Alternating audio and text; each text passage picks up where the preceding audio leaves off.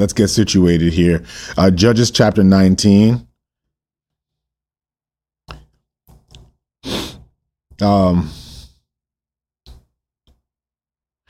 I think if you were to ask me what my favorite verse is, it's, man, like I said, I hate picking one, but the one that I would that always recurs, and I actually have the bracelet broke now. I had a blue bracelet that had that quote there, and it was Luke 15. Luke 15 verse 5. He says, "I am the vine, you are the branches." He tells us to abide in him. But the part that really sticks out to me in that scripture is he says, "Apart from me, you can do nothing. Apart from me, you can do nothing." And that's been a mantra of mine for so long, that apart from him, I can do nothing. And so it teaches us to abide in him. And that's been, it's been the story of my life over the past few years. Apart from him, I can do nothing. It reminds me of my dependence on him, and it postures me appropriately. With that being said, guys, for those of you who are here for the first time, we've been reading through the entire Bible. That's what we're doing. We're coming together. We're reading through the entire Bible. We've read through the entire New Testament. Some of you have journeyed from the beginning, reading through the entire New Testament. And now Luke 15. And now we are journeying through the entire Old Testament. We've gone through Genesis, Exodus, Leviticus, Numbers, Deuteronomy, Joshua, and now we're finishing Judges today. And so we're reading Judges chapter 19. If you can't go and turn your Bible there, we're asking 3 questions in our time together. We're asking the Lord, what is he revealing concerning himself? What is he revealing concerning people? And what is he revealing concerning me? Okay, what is he revealing concerning himself? What is he revealing concerning people? And what is he revealing concerning me? Those are the 3 things that we're going to be reflecting on, meditating on, and then I spend another 30 minutes ranting. So it's really 20 to 30 minutes reading, 20 to 30 minutes ranting, and then we go about our day. This is my daily habit, and I would like to invite you to eavesdrop in on this daily habit, and I believe it will be transformative for you, and it has been for many of you. So let's get right to it. Judges chapter 19, and we're going to read verse 1, and it says this. First, before we do that, let's pray. Father, I ask in this moment, Lord, that you would speak to us, Lord, as we close out this book, as we close out Judges. Father, I ask that you would just be with us, Lord, today. Lord, dwell with us as we engage in your word. Lord, reveal to us the truth of your message and Lord, the revelation of who you are and your heart and your will and your plan, Lord. Give us conviction and correction where it is due. And we ask that in your name we pray. Amen and amen. Verse 1, Judges 19, verse 1, and it says this. "And it came to pass in those days, there was no king in Israel, that there was a certain Levite staying in the remote mountains of Ephraim, and he took for himself a concubine from Bethlehem in Judah. But this concubine played the harlot against him, and went away from him to her father's house at Bethlehem in Judah, and was there 4 whole months. Then her husband arose and went after her to speak kindly to her and bring her back, having a servant and a couple of donkeys with him. So he brought him into her father's house. And when the father of the young woman saw him, he was glad to meet him. Now his father-in-law, the young woman's father, detained him, and he stayed with him 3 days. And they ate and drank and lodged there. Then it came to pass on the 4th day that they arose early in the morning, and he stood to depart. But the young woman's father said to his son-in-law, "Refresh your heart with a morsel of bread, and afterward go your way." So they sat down, the 2 of them ate and drank together. Then the young woman's father said to the man, "Please be content to stay all night, and let your heart be merry." And when the man stood to depart, his father-in-law urged him, so he lodged there again. Then he arose early in the morning on the 5th day to depart. But the young woman's father said, "Please refresh your heart." So they delayed until afternoon, and both of them ate.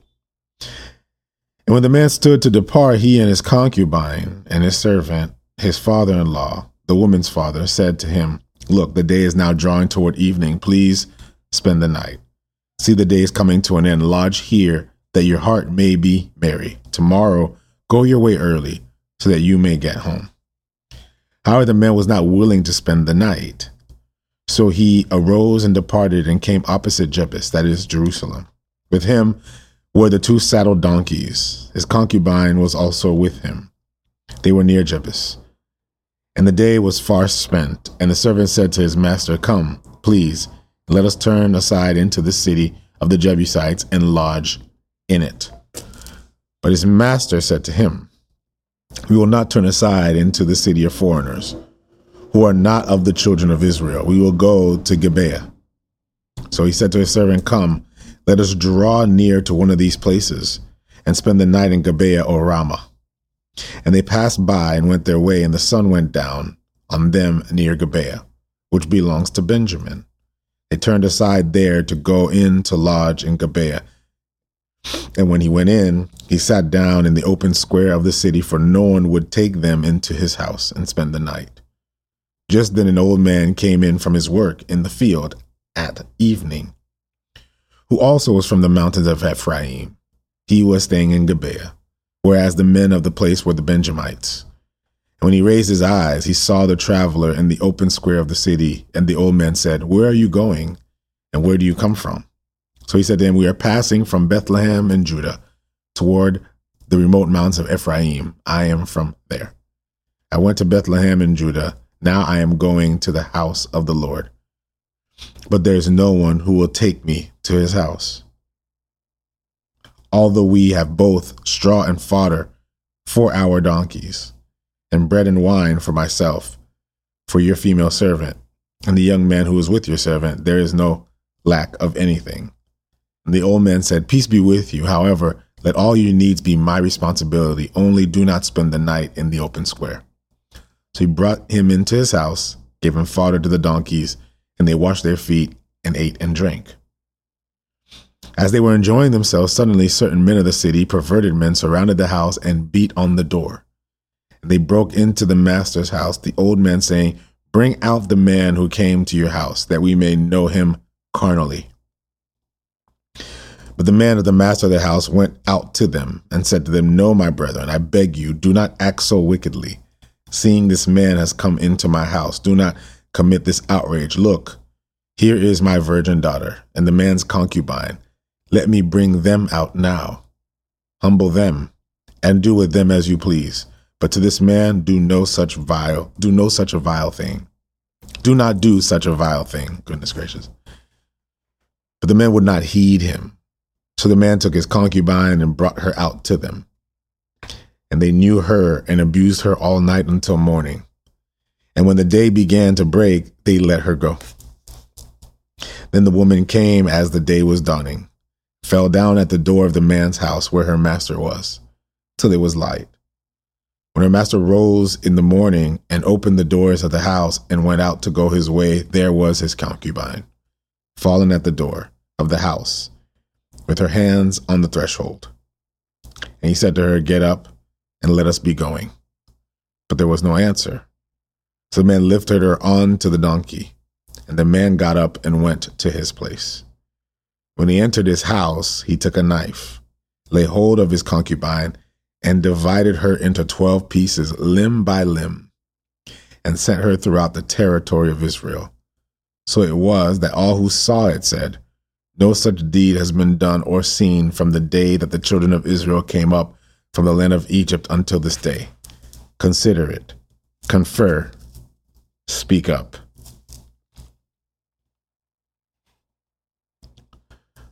Judges 20. So all the children of Israel came out from Dan to Beersheba, as well as the land of Gilead. And the congregation gathered together as one man before the Lord at Mizpah. And the leaders of all the people, all the tribes of Israel, presented themselves in the assembly of the people of God, 400,000 foot soldiers who drew the sword. Now the children of Benjamin heard that the children of Israel had gone up to Mizpah. Then the children of Israel said, "Tell us, how did this wicked deed happen?" So the Levite The husband of the woman who was murdered answered and said, my concubine and I went into Gibeah, which belongs to Benjamin, to spend the night. And the men of Gibeah rose against me and surrounded the house at night because of me. They intended to kill me, but instead they ravished my concubine, so that she died. So I took hold of my concubine, cut her in 10 pieces, and sent her throughout all the territory of the inheritance of Israel.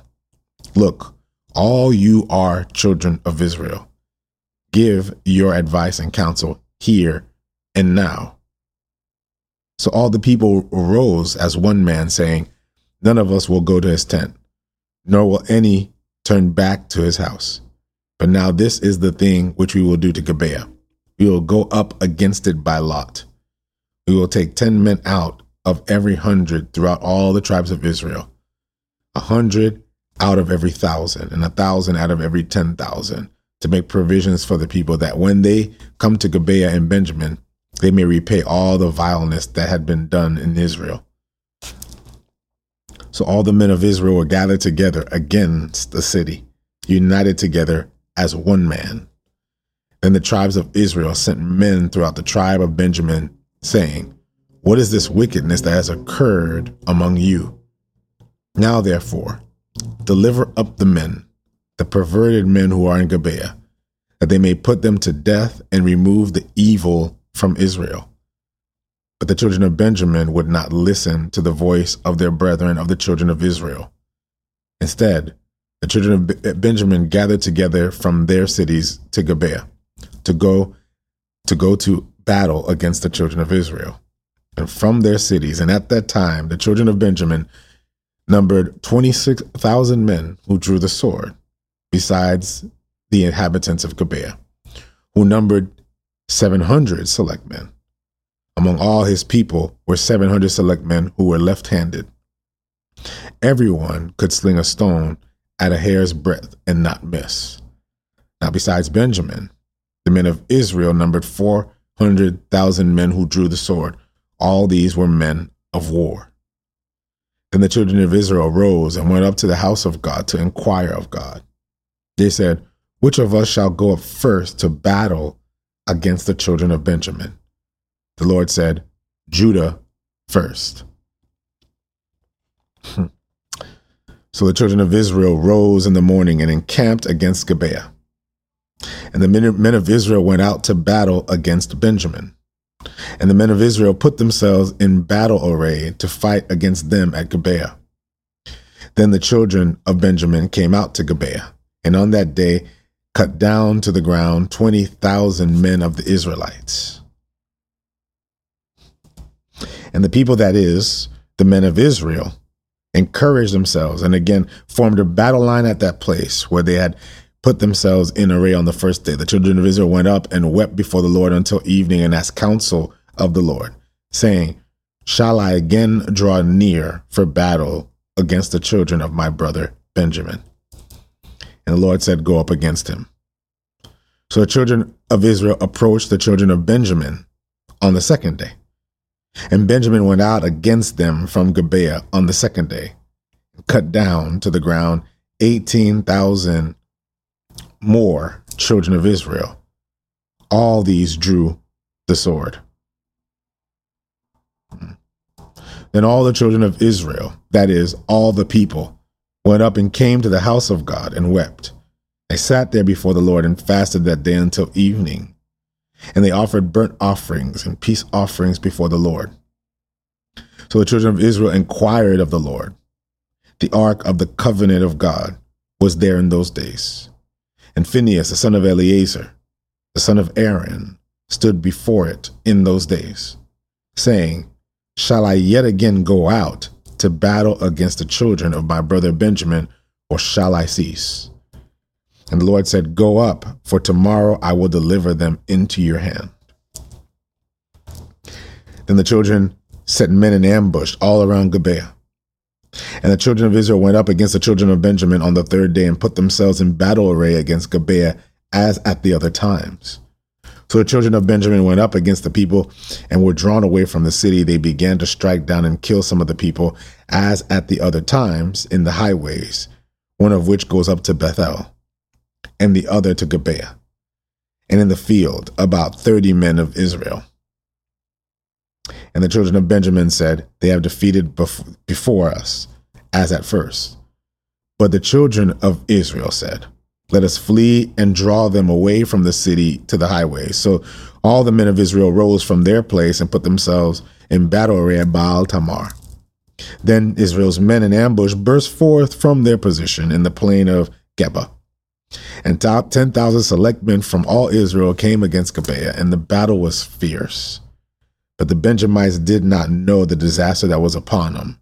The Lord defeated Benjamin before Israel, and the children of Israel destroyed that day 25,100 Benjamites. All these drew the sword.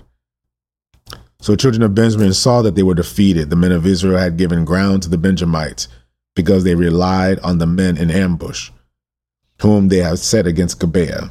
And the men in ambush quickly rushed upon Gibeah. The men in ambush spread out and struck the whole city with the edge of the sword. Now with the appointed signal between the men of Israel, the men in ambush, was that they would make a great cloud of smoke rise up from the city, whereupon the men of Israel would turn in battle. Now Benjamin had begun to strike and kill about 30 of the men of Israel, for they said, surely they are defeated before us, as in the first battle. But when the cloud began to rise from the city and the smoke calmed, the Benjamites looked behind them, and there was the whole city going up in smoke to heaven. And when the men of Israel turned back, the men of Benjamin panicked, for they saw that disaster had come upon them. Therefore they turned their backs before the men of Israel in the direction of the wilderness, but the battle overtook them, and whoever came out of the cities they destroyed in their midst. They surrounded the Benjamites, chased them, and easily trampled them down as far as the front of Gibeah toward the east. And 18,000 men of Benjamin fell. These were men of valor. Then they turned and fled toward the wilderness, to the rock of Rimmon. And they cut down 5,000 of them in the highways, and they pursued them relentlessly to Gidom, and killed 2,000 of them. So they all fled. So all who fell of Benjamin that day were 25,000 men who drew the sword. All these were men of valor. 600 men turned and fled toward the wilderness of Rimmon, and they stayed at the rock of Rimmon for 4 months. The men of Israel turned against the children of Benjamin and struck them down with the edge of the sword from every city. Men and beasts all were found. They also set fire to all the cities that they came to. Last chapter. Now the men of Israel had sworn an oath at Mizpah, saying, none of us shall give his daughter to Benjamin as a wife. And the people came to the house of God and remained there before God till evening. They lifted up their voices and wept bitterly and said, O Lord God of Israel, why has this come to pass in Israel, that today there should be one tribe missing in Israel? So it was on the next morning that the people rose early and built an altar there, and burnt offerings and peace offerings. The children of Israel said, who is there among all the tribes of Israel who did not come up with the assembly of the Lord? For they made a great oath concerning anyone who had come up from the Lord at Mizpah, saying, he shall surely be put to death. And the children of Israel grieved for Benjamin their brother, and said, one tribe is cut off from Israel today. What shall we do for the wives? What shall we do for wives for those who remain?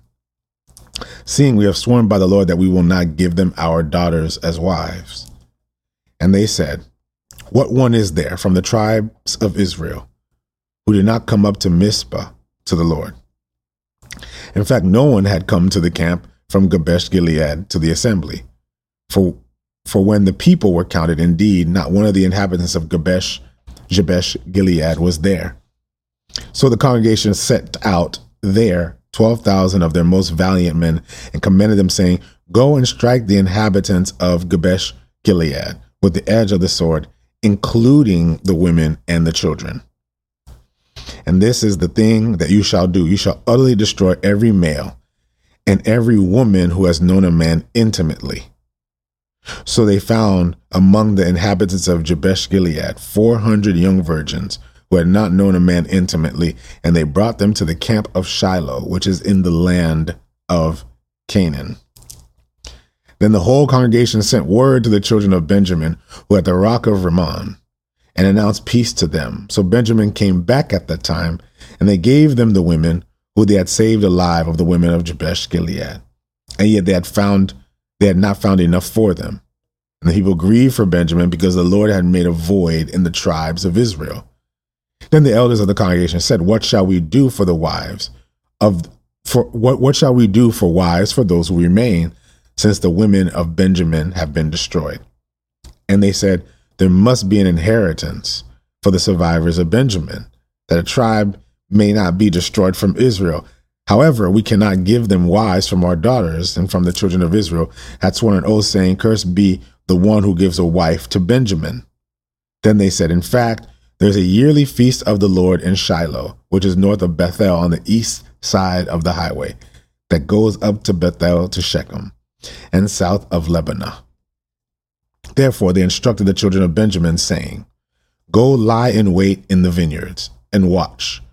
And just when the daughters of Shiloh come out to perform their dances, then come out from the vineyards, and every man catch a wife for himself from the daughters of Shiloh, then go to the land of Benjamin.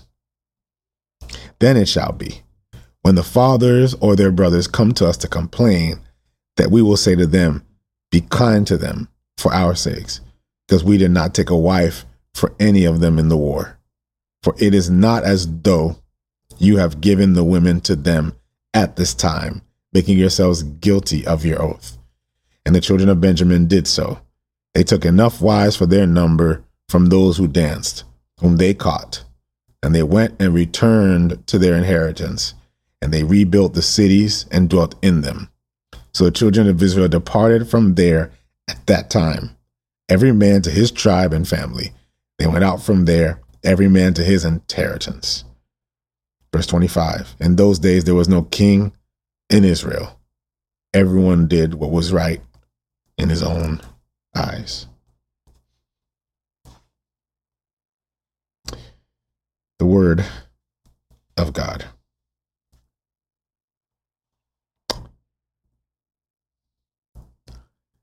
If you've been paying attention and you've been journeying with me throughout the entire Old Testament,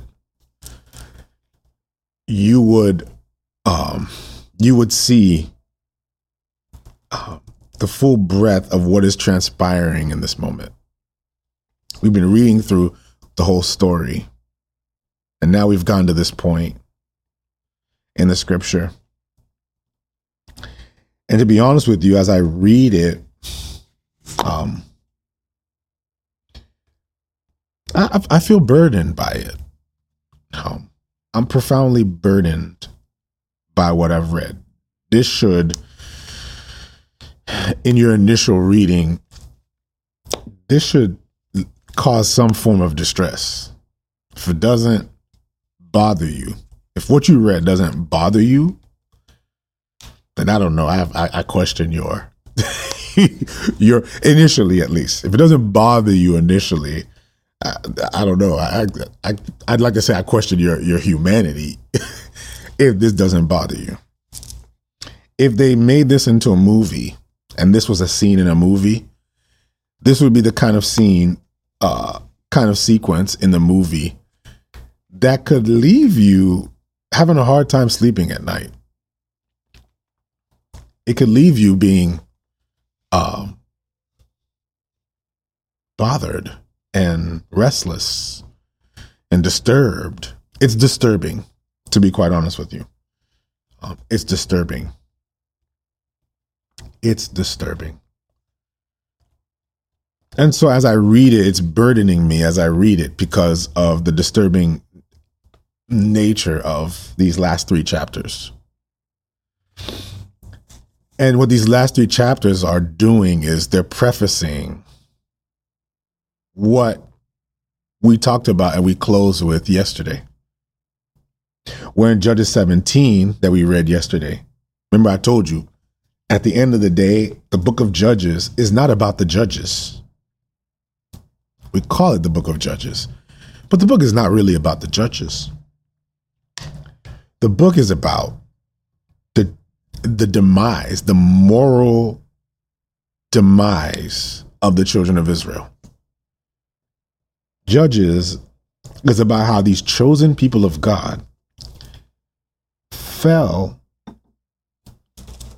to the moral abyss that they're in because they allowed a little bit of Canaan to dwell in their land. Joshua ends at a fairly high note. Judges ends at a very, very low note. When we begin in Judges, at the end of Joshua, things are looking good. They just captured the land.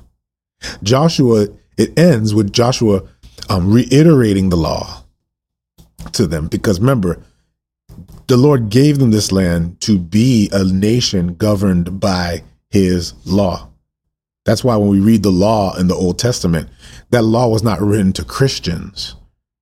It was written to the children of Israel. That's why when you read the Old Testament, you're reading Exodus and you're reading all these things. It's funny how Christians like to read those as a bunch of laws that are written to them.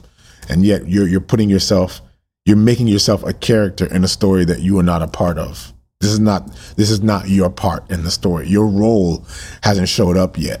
This is not about you. You don't insert yourself in there because it's not for you. The Old Testament was not written to Christians, but it was written for us. It was written for us to reveal to us the story of God's people. And the reason why is because the story of God's people leads implication for us. We won't fully understand the breadth and the width and the depth of what Jesus actually accomplished until you actually remove yourself from the Old Testament. The Old Testament was not written to you. It's not about you. So when you read all the laws and the Mosaic law and Exodus and Leviticus, and people read all these laws, they go, so which one of these am I supposed to do? So which one of these do I follow so I can be a good Christian? It wasn't written to you. This was about God instituting a new government. He was instituting his righteousness, which is also his justice, because the word righteousness and justice are the same thing. God was instituting his government. And God put this land, and he gave this land, and he gave it to Abraham. He gave this land to Abraham. The children left Abraham. They left the land because of a famine, went to Egypt, but then God brought them back to this land. And now Joshua ends with reminding now the next generation of the law that was given to the generation before them. And he gave them a warning. He said, choose this day whom you will serve. Joshua ends at a high note. They've won the land. But Joshua told them, choose this day who you will serve. Because Joshua was telling the children of Israel, you better choose what law you're following. You got two choices here. You can choose to follow yourself, or you can choose to serve under the law and the rule of Yahweh, God, I am. And the other thing that Joshua warned them of is he said, be sure to eradicate the Canaanites in the land. Why? Because the Canaanites were a wicked and evil people. The Canaanites were wicked. They were evil. They were an influence on the people. Now we get to Judges. And when Joshua ends at a high note, Judges ends at a profoundly low note.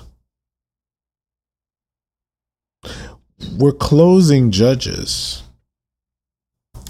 with a graphic sequence.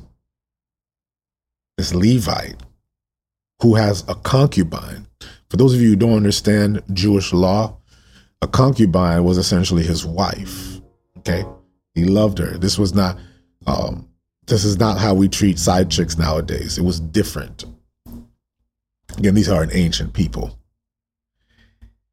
And so for all intents and purposes, while the text uses the term concubine, it's by a better estimation, his wife.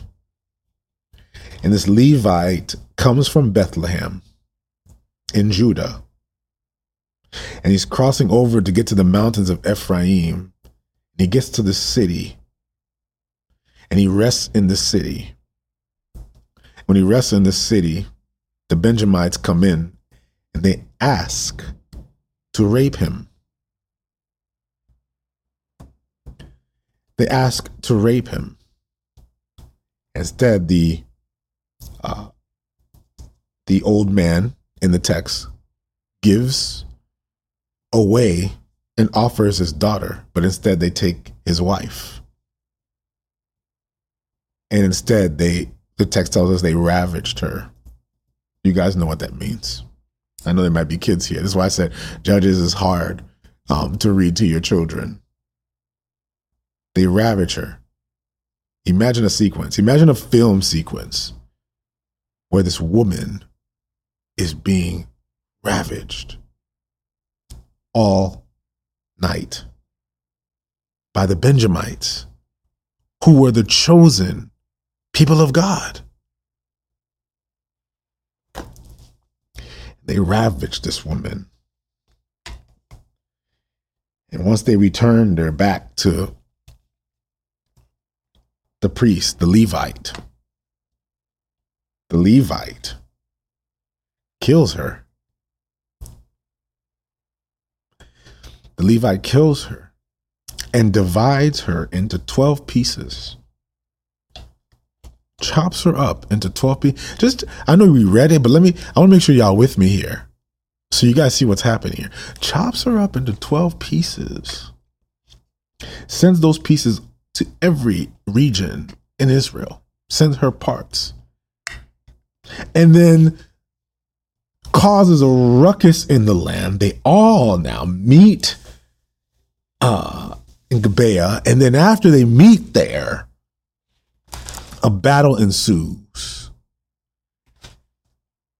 Because this very thing is not acceptable. This is an act of evil. And this battle ensues. And these children pay very close attention to what's happening here. Fight. 25,000 Benjamites die. Thousands upon thousands of Israelites die. This is a bloodbath, family, which started with the gang rape of a Levite's daughter.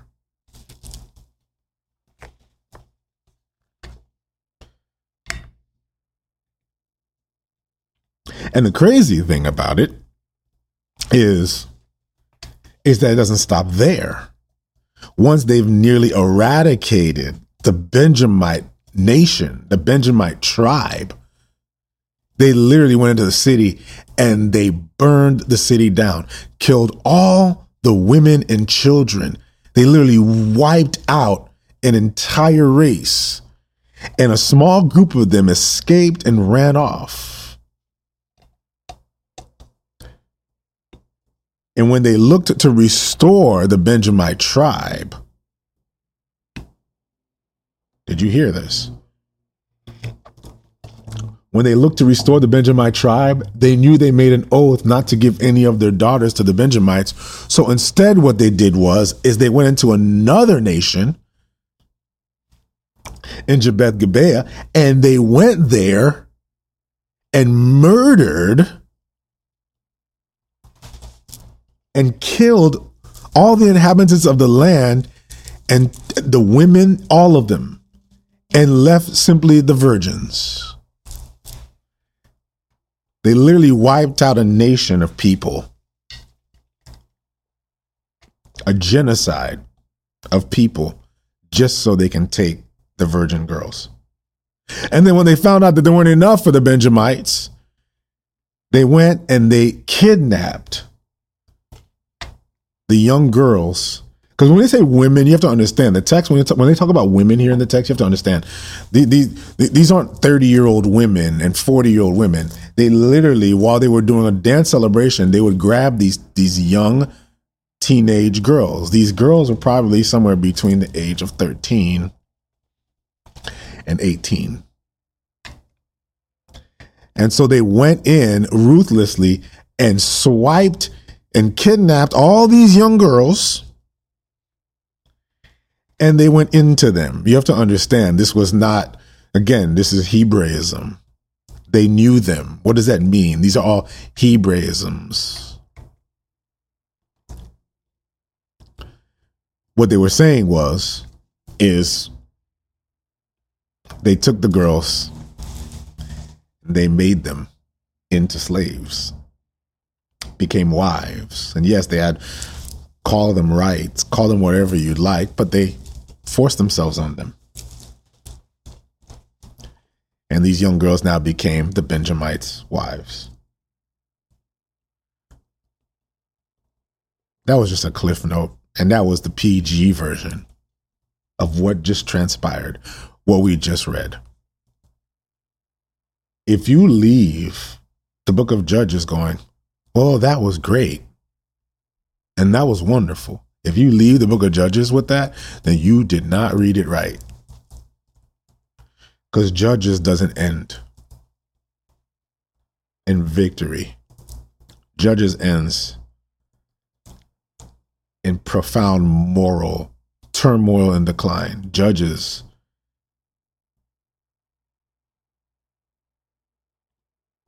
when you look at these people, the question I think for all of you, that all of you should be asking is, who are these people? Like, who are these people?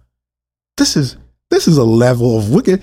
Just so you know, I know some of you watch Game of Thrones and you think that's graphic and nearly pornographic and violent and all of that. You guys have seen some crazy stuff on TV.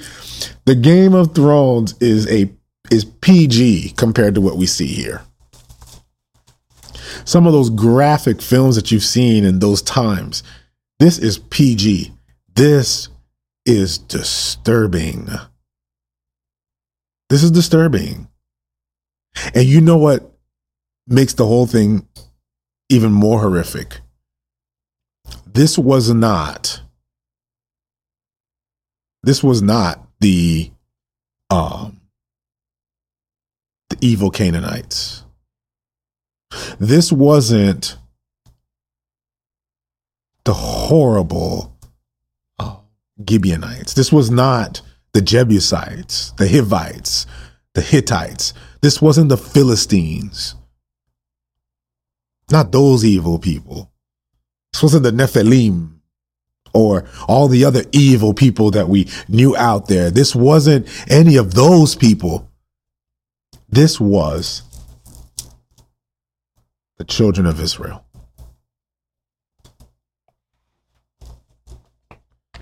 The chosen people of God.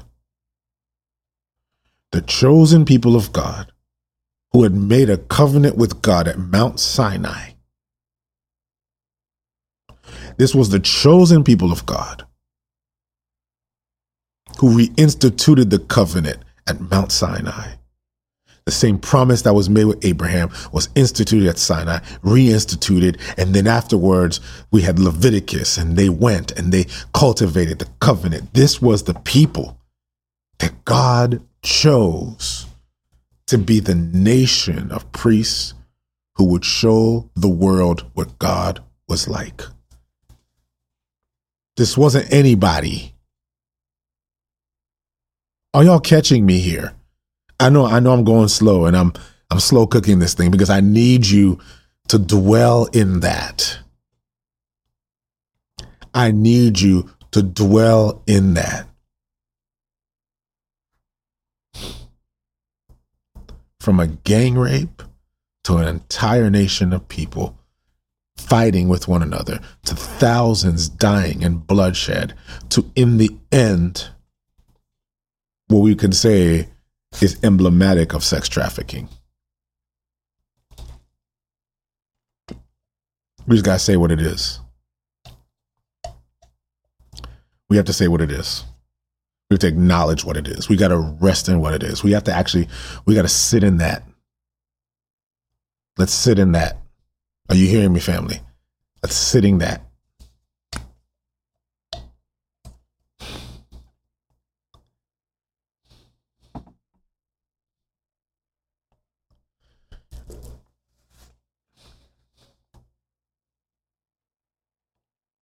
So where do we go from here?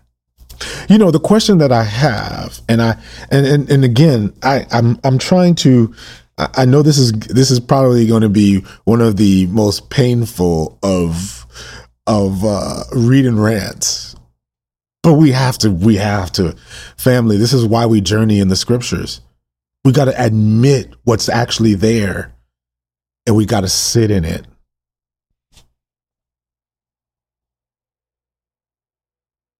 We have to sit in it. We have to acknowledge what's actually there. And we have to sit in it. You're saying, why? Why should I sit in that? Why should I read this? Like, why should I endure this? Why do I gotta, no, we're skipping that scene. Let's move on to a better part of the story. You don't get to move on to a better part of the story because you need to know why the other part of the story transpires. There's two things here that I want you to leave with, family. I know this is heavy. I know it's heavy on a lot of you who have just read it, and I know it may be triggering to some of you, and I apologize. Okay, I apologize for that, but I'm just pointing out the scripture, and I'm just pointing out what is here, and I'm pointing out what is said because it needs to be said, it needs to be read, and it needs to be heard.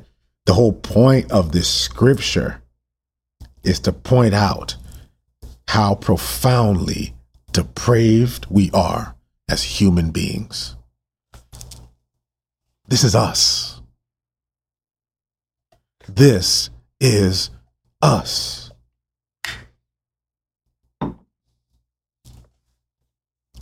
The chosen people of God. This is us. It's so easy to point at the chosen people of God and point at the children of God and see the level of depth and of evil and abasement that they've lived in and all that's transpired. But we gotta admit, this is us. This is us. And what this should reveal to you is that even though they were chosen by God, and even though they were given the law, they were given the 10 commandments, they were given the promises of God, they were given all these things. And even after receiving all those things, they still ended up here. The reason why they ended up here is because the law cannot save anyone. If there's anything you get out of this, the law ain't making you better. The law won't make you better. The law won't save you. Knowing the law, having Exodus, having Leviticus, having Numbers, having all these laws and all these rules, and even hearing the voice of God and having an encounter with God, seeing God in the cloud, seeing God in the mountains, seeing God in his temple, none of those things will fix you. These are people who have heard from God and were chosen by God, and yet look at where we find them. And if anybody really wants to be real, and this is really the moment of healing for a lot of us, is we got to say, you know what? I've been doing this for a minute. I was given the law. I was given rules. I was given what it meant to be a good Christian and all the things I need to do, be a good person, to be called, to be all of this. But deep down inside, you know who you are behind closed doors. You know who you are in your heart. You know who you are in your mind. You know who you are. You know who you are. Judges was meant to expose the condition of man. That is the point of Judges. That is the point of Judges. That was the purpose of Judges, was to point out that this is us. Y'all, this is us. We all have this. We can do this. You can do bad all by yourself. You don't need anyone to teach you to be this kind of evil. It's in you. And what you see here transpiring at the end of this is in every one of us. It's in every one of us. You say, what? The gang rape and the killing and the murder and the kidnapping. This is literally, we're seeing everything that's going on in the world today. Right here. Right here. If you're looking for child trafficking and sex trafficking, there it is right here. Boom. We just found it in Judges. For man to murder and kill the wife, the concubine that has just been ravaged the entire night, and he kills her and dismembers her into 12 pieces. Oh, there's so much in this text. There's so much in this text, and I know it's heavy because I'm literally boiling up inside, and I'm boiling up inside. I'm seeing this and I'm going, oh. But you know what I'm asking, family? How did we get here? That's what I'm going to call this. That's what I'm going to call this episode of this podcast. How did we get here? How did we get here? Family, how did we get here? How did we get at the beginning of Joshua? They just won the land. They have the law. They're the chosen people of God. They've got it all together. And to end here at this point, how did we get here? How did we get here? And I know there's somebody right now that's asking themselves that question. I thought I knew God. I thought I had a relationship with God. I thought I had it together. And yet I'm looking at myself and I see myself in these people. How did I get here? There's some people right now who are reading this going, you know, maybe it ain't that, but man, there's some stuff I'm doing right now that I'm looking and I'm now examining myself and I'm asking myself, how did I get here? How did I get here? How did I get to this place where I've become this person that even though I've been chosen by God, but yet my life looks worse than that of the Canaanites? How did we get here? Is anybody asking that question? How did the children of Israel get here? How did the chosen people of God get here? How did they get here? We started so good. Judges started so good. And now Judges is ending with this? This is how you end a book? How did we get here? I'm telling you, I'm so burdened. I'm sorry if I get emotional, I get passionate, but this is my time with the Lord, and I'm prayerfully reading through this, and I'm asking God, like, how did we get here? The answer is actually the last verse in the book. The last verse in the book is the answer. Read it. Go back. Read the last verse in Judges. The last verse in Judges tells you how we got here. In those days, there was no king in Israel. Everyone did what was right in his own eyes.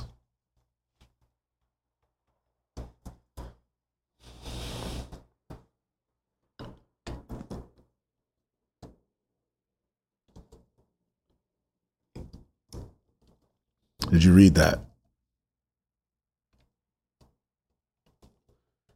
The answer is right there, family. Judges concludes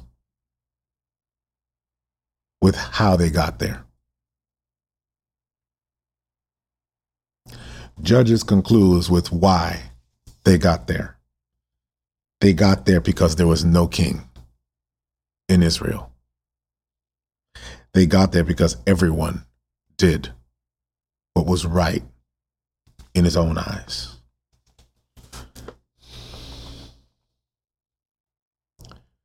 This is an anticlimactic ending. But it's been leading us up to this point. That's why I pointed it out yesterday. What did I say to you yesterday? I said, remember this verse, because what Judges is all about is Judges 17, verse 6. It says, in those days, there was no king in Israel. Everyone did what was right in his own eyes. Identical verse. We opened up today's reading in verse 19.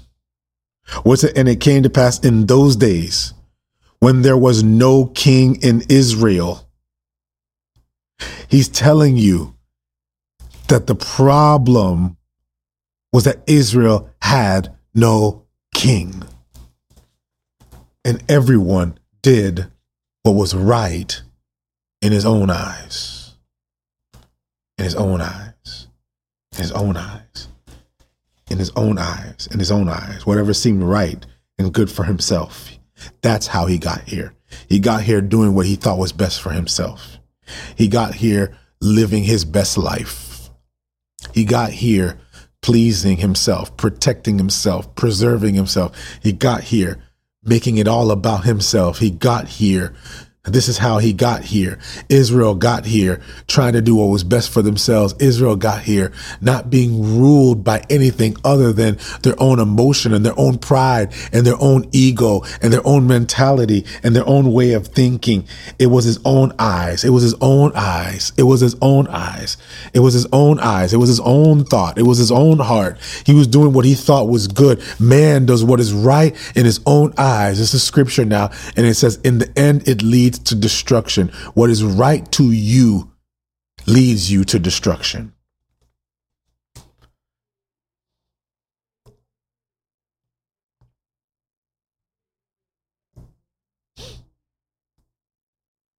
It's actually what's good in our own eyes that leads us to destruction. It's actually what seems right in our own eyes that leads us to our demise. It's actually what is right in our own eyes, because now we become our own gods and our own rulers. And because we rule and we govern and ourselves, we fall into everything that you saw.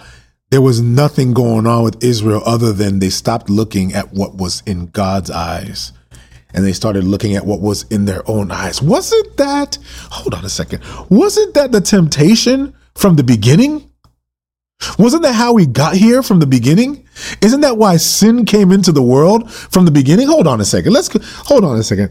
Go to Genesis 3 for a second. I'm sorry. I'm bouncing around for a minute, but we are closing out the book. So stay with me. I'll be done in a couple of minutes. I know. I don't want to hold you hostage, but let's get this. Let me sure get this out of the way. Can we go back for a second here in Genesis chapter 3? Hold on. And in Genesis chapter 3, if you look at verse 3, let me read verse 1. Verse 1, the serpent was now more cunning than any beast of the field which the Lord God had made. And he said to the woman, has God indeed said, you shall not eat of every tree of the garden? This is the fall of man now, family. And the woman now replies to the serpent and says, we may eat of the fruit of the trees of the garden, but the fruit of the tree which is in the midst of the garden, God has said, you shall not eat it, nor shall you touch it, lest you die. Then the serpent says to the woman, you will not surely die, for God knows that in the day that you eat of it, your eyes will be opened and you will be like God, knowing good and evil. You'll be able to rule your own way. You'll be able to rule for yourself. You'll be able to do what is right for yourself because you are your own God. And what does Eve do? It says, so when the woman saw that the tree was good for food and that it was pleasant to the eyes. I knew that was somewhere. I knew I've seen that somewhere. It looked good to her now. It was pleasant to her eyes because now she saw it for her own glory, and desirable to make one wise because now it's my own glory. It's what I want. It's me, myself, and I. It's me living my best life. It's me living my own truth. It's me doing what is best for me. It's me living out what I want to live out. It's me doing me. If I could just do me, let me do me.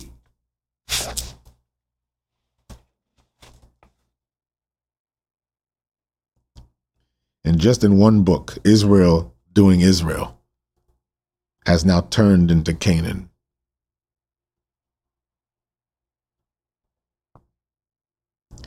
Because in those days, there was no king. Everyone did what was right in his own eyes. I'm going to leave you with some closing thoughts. And I want you to say something. And you can put it in the chat. I want you to affirm this. It's about the kingdom. Just put that in the chat.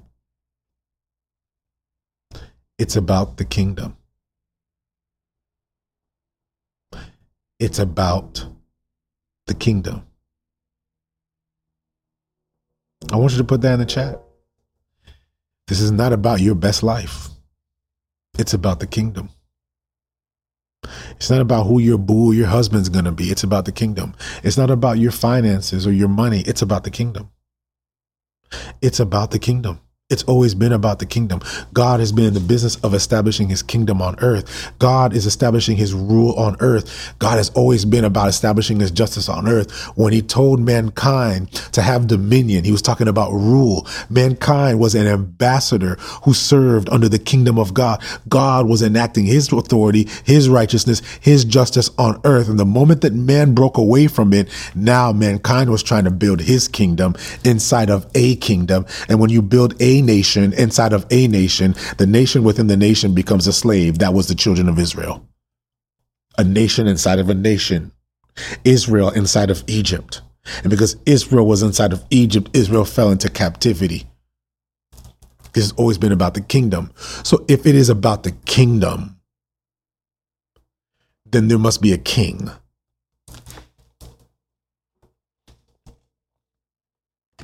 I like how people say, well, it's about the kingdom of God. It's about the kingdom of God. That's all it's about. Guys, it's all about the kingdom of God. So if it's about the kingdom of God, or if we say it's about the kingdom, then there has to be a king. So the question that I have to ask is it you? Or is it someone else?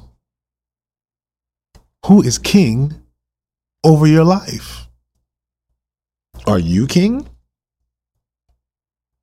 Are you just seeking to live your best life? Are you, because this is what happens when we choose to serve a different law. When you try to build a kingdom within a kingdom, it leads to bondage, slavery, and in the end, death and destruction.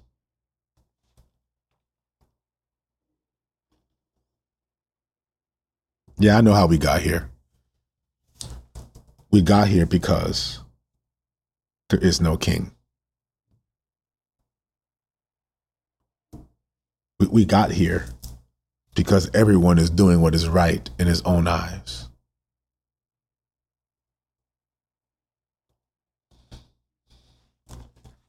We got here because everyone did what was right in his own eyes.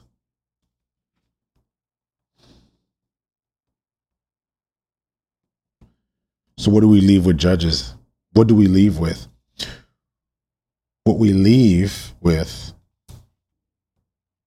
is the following reality. We need a king.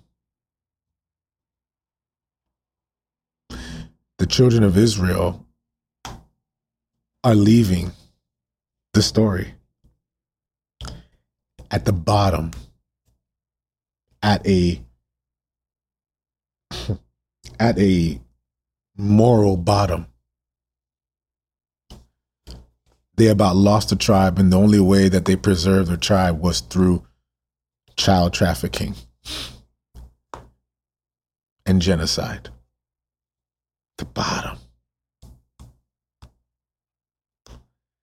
And yet I leave with this profound awareness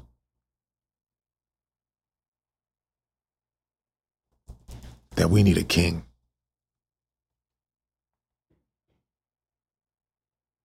Did you hear that, family? We're leaving with the tension that we need a king. I need somebody to rule my life. There needs to be a ruler. My kingdom isn't good enough. I need the kingdom of God in me. My kingdom won't do it. I need another kingdom. No, this kingdom that I've been building, I've been trying to build this kingdom in my home, and yet my marriage is falling apart. I've been trying to build this kingdom in my life, and yet it's brought me to affairs and immorality. I've been trying to do my own kingdom, but my kingdom is leaving me bitter and greedy. I've been trying to do my own kingdom, but it's left me being a person in the dark that I hate.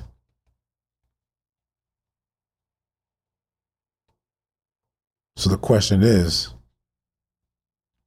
will we keep doing what is right in our own eyes, or will we submit to the King?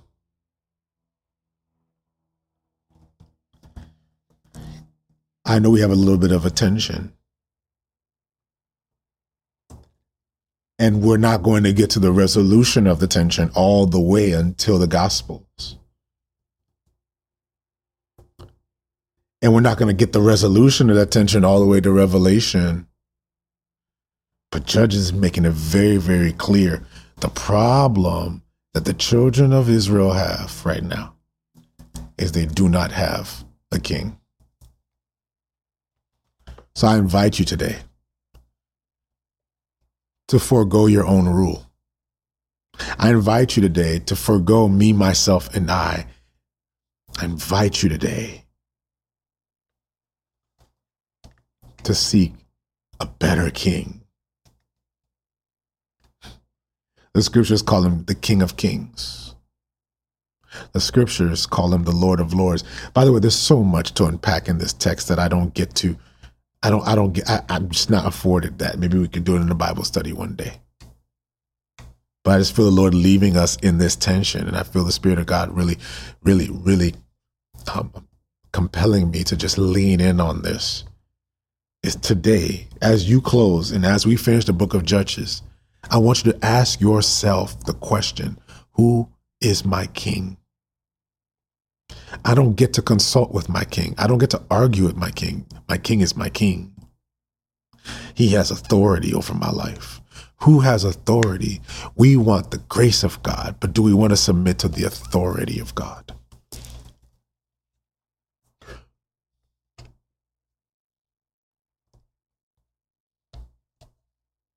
And in a world that wants to do what is right in his own eyes, God's calling you to rule on a different government.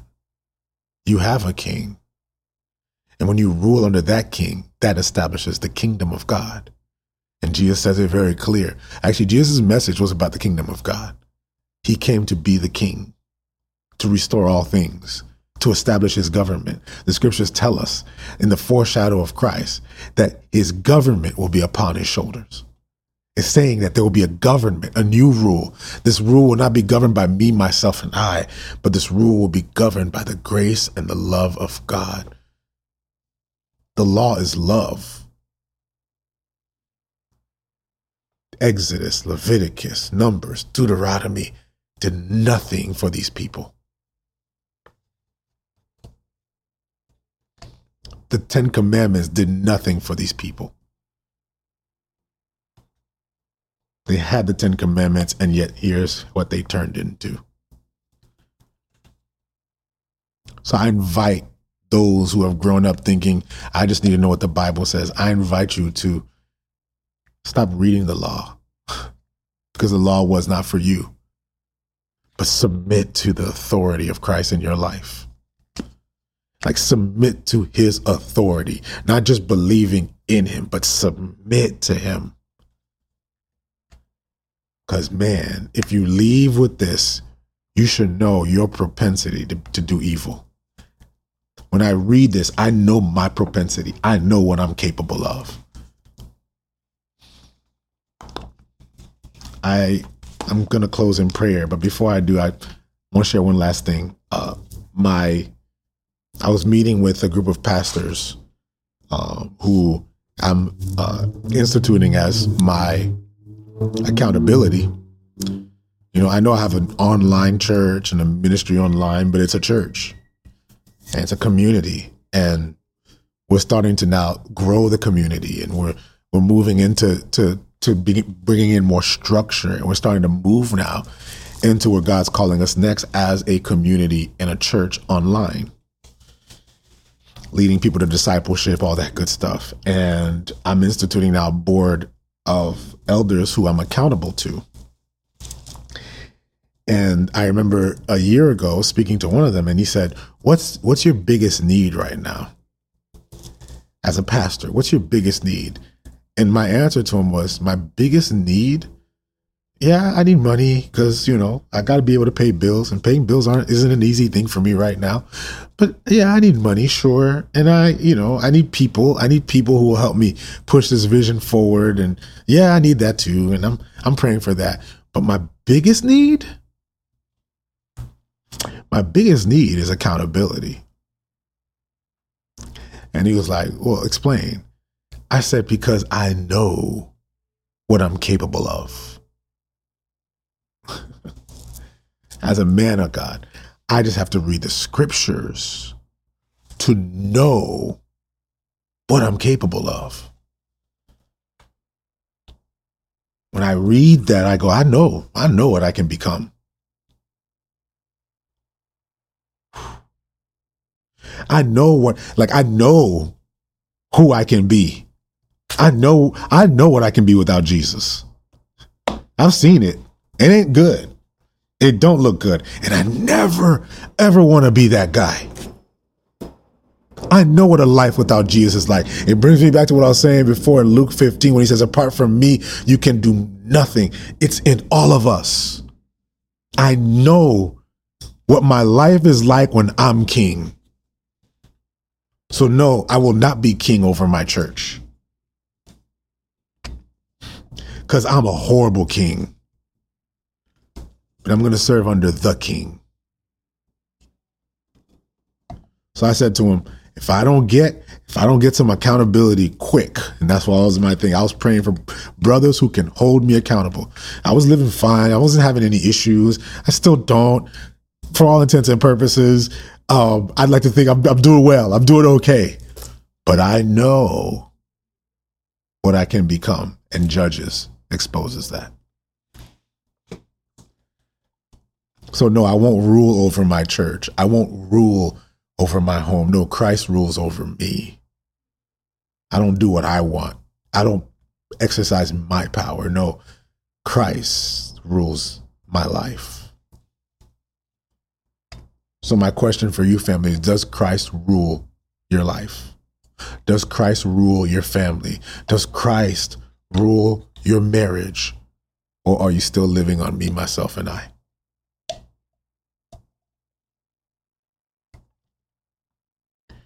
We close with Judges, with attention. And I don't know why, but I don't want to release that tension. I want us to stay here, and I want us to sit in it, and I want us to be a word of conviction as I close in prayer. Because we have a king. He's a better king. He doesn't rule with power. He rules with love. He doesn't rule by taking away. He rules by giving all of himself. He doesn't rule.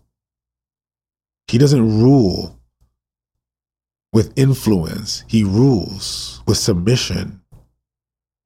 He rules in a whole, his government is different.